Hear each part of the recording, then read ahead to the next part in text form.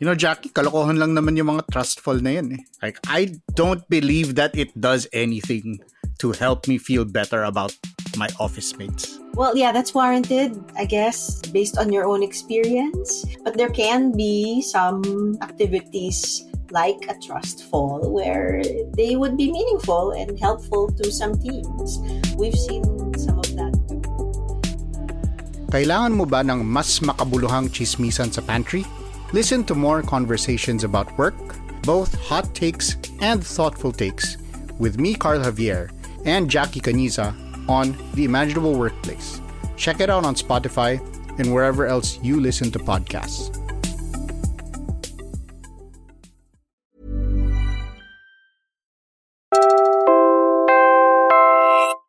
Hi, I'm Siege from the Puma Podcast team. If you like listening to this show and others created by our team, you can help us keep making them through our Puma Patak tip jar. Our goal is to get 100 of you, our friends, to make a contribution and show your support for the journalism and storytelling that we do.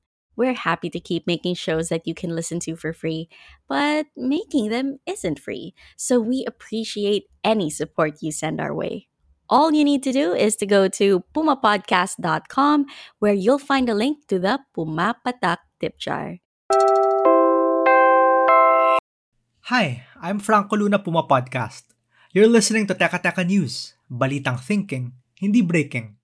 In this episode, gumawa po tayo ng email address kung saan pwedeng mismong mag-email ng mga complaints yung mga victims nito. Ito pong email address na to ay sa Office of the Secretary. So direct line po siya kasi naiintindihan natin yung embarrassment at yung sensitivity ng matter pag pumupunta sila dun sa mga officials ng school. we talk about the Department of Education's new hotline dedicated to hearing out complaints on sexual abuse in schools. Has it helped?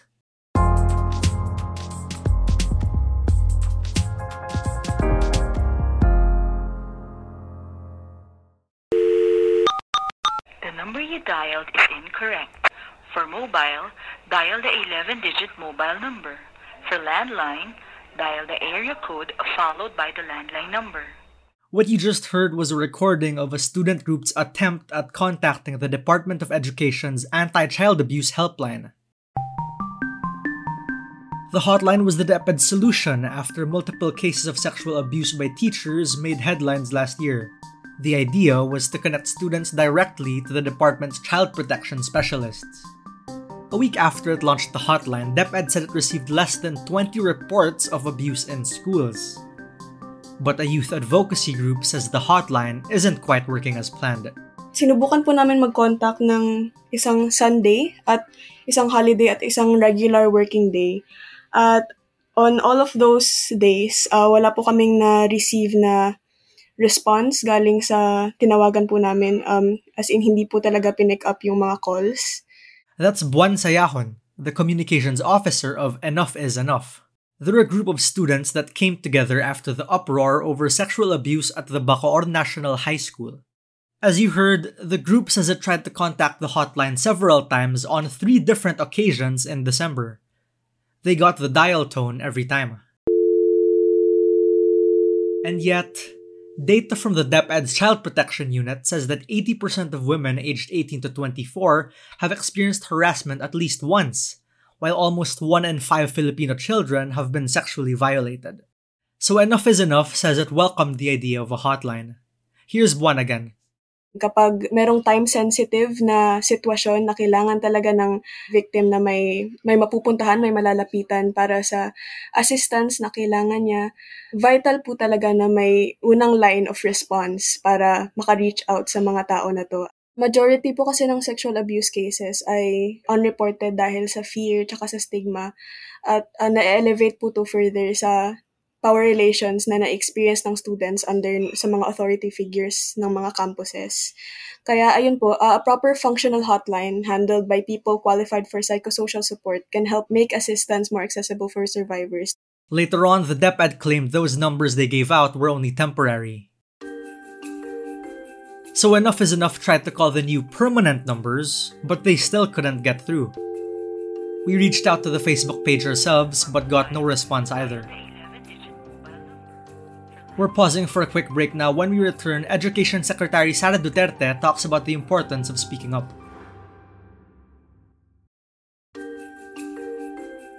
Victims of sexual harassment say schools tend to put their reputations first before resolving cases of abuse. One of the Enough is Enough group says that makes it hard for victim survivors to get help. Usually, yung mga na-experience ng students, actually, yung una nilang gagawin usually ay lalapit po sila sa fellow students at mas best case scenario talaga na makakalapit sila sa someone from the school administration. Medyo intimidating yung processes that most school administrations have so far. Sobrang daming legal requirements para ma-officially recognize yung mga reports ng mga biktima at most of the times nadidismiss po siya on the grounds na kulang ng ebidensya or hindi naman nangyari sa school grounds. Let me bring in Professor Teresa Paula de Luna, or TP.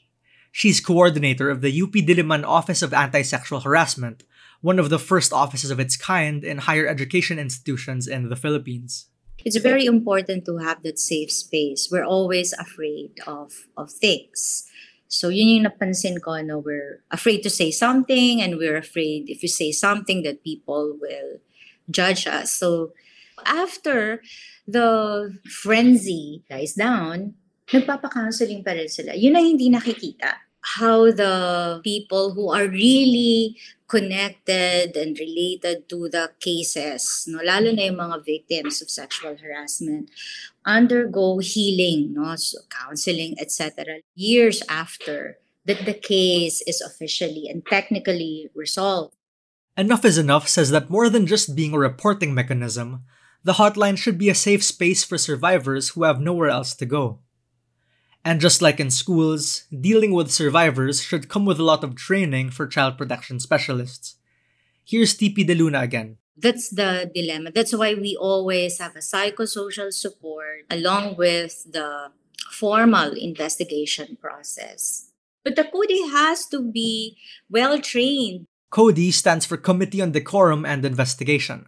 Hindi siya pwedeng kahit sino na, trained in gender sensitivity and awareness, trained in case handling, case investigation, the way you interview victims of sexual harassment. Kaya ayaw na nila eh. Ayaw na yung iba. They stop in the middle of the process, the victims of sexual harassment, they stop because they feel like they're being re-victimized. And unearth ulit. Other lawyers, they ask as if nasa court sila. Tapos, so, it should be non-legalistic. There are reliefs outside of administrative functions. It could very well just be growing pains and technical glitches. But Enough is Enough says more reforms are needed to stop sexual predators in schools. The group is calling for a national registry of offenders where abusers are blacklisted and barred from employment with vulnerable sectors. They also want predators and enablers to have their professional licenses revoked. Here's Buwan again. The hotline should also be viewed simply as a stepping stone.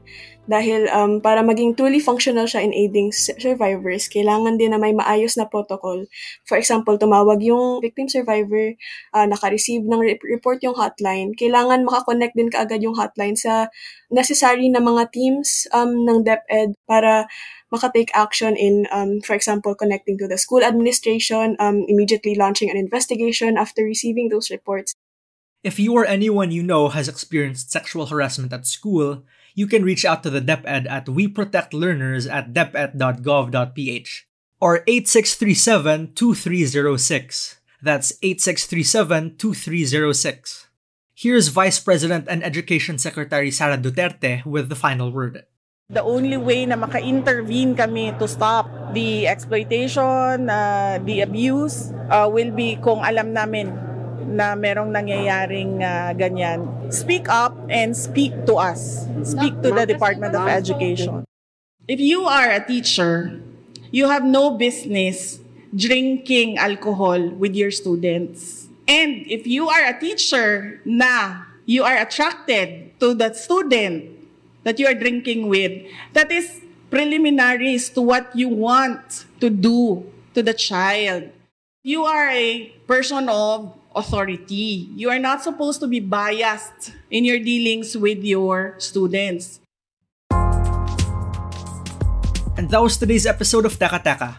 Again, I'm Franco Luna. This episode was edited by Carl Sayat and produced by Kat Ventura. If you like this episode, share it with a friend or two. And of course, don't forget to follow Teka Teka and Puma Podcast wherever you listen. At para sa mga mahilig manood sa YouTube, Puma Podcast na rin po kami doon.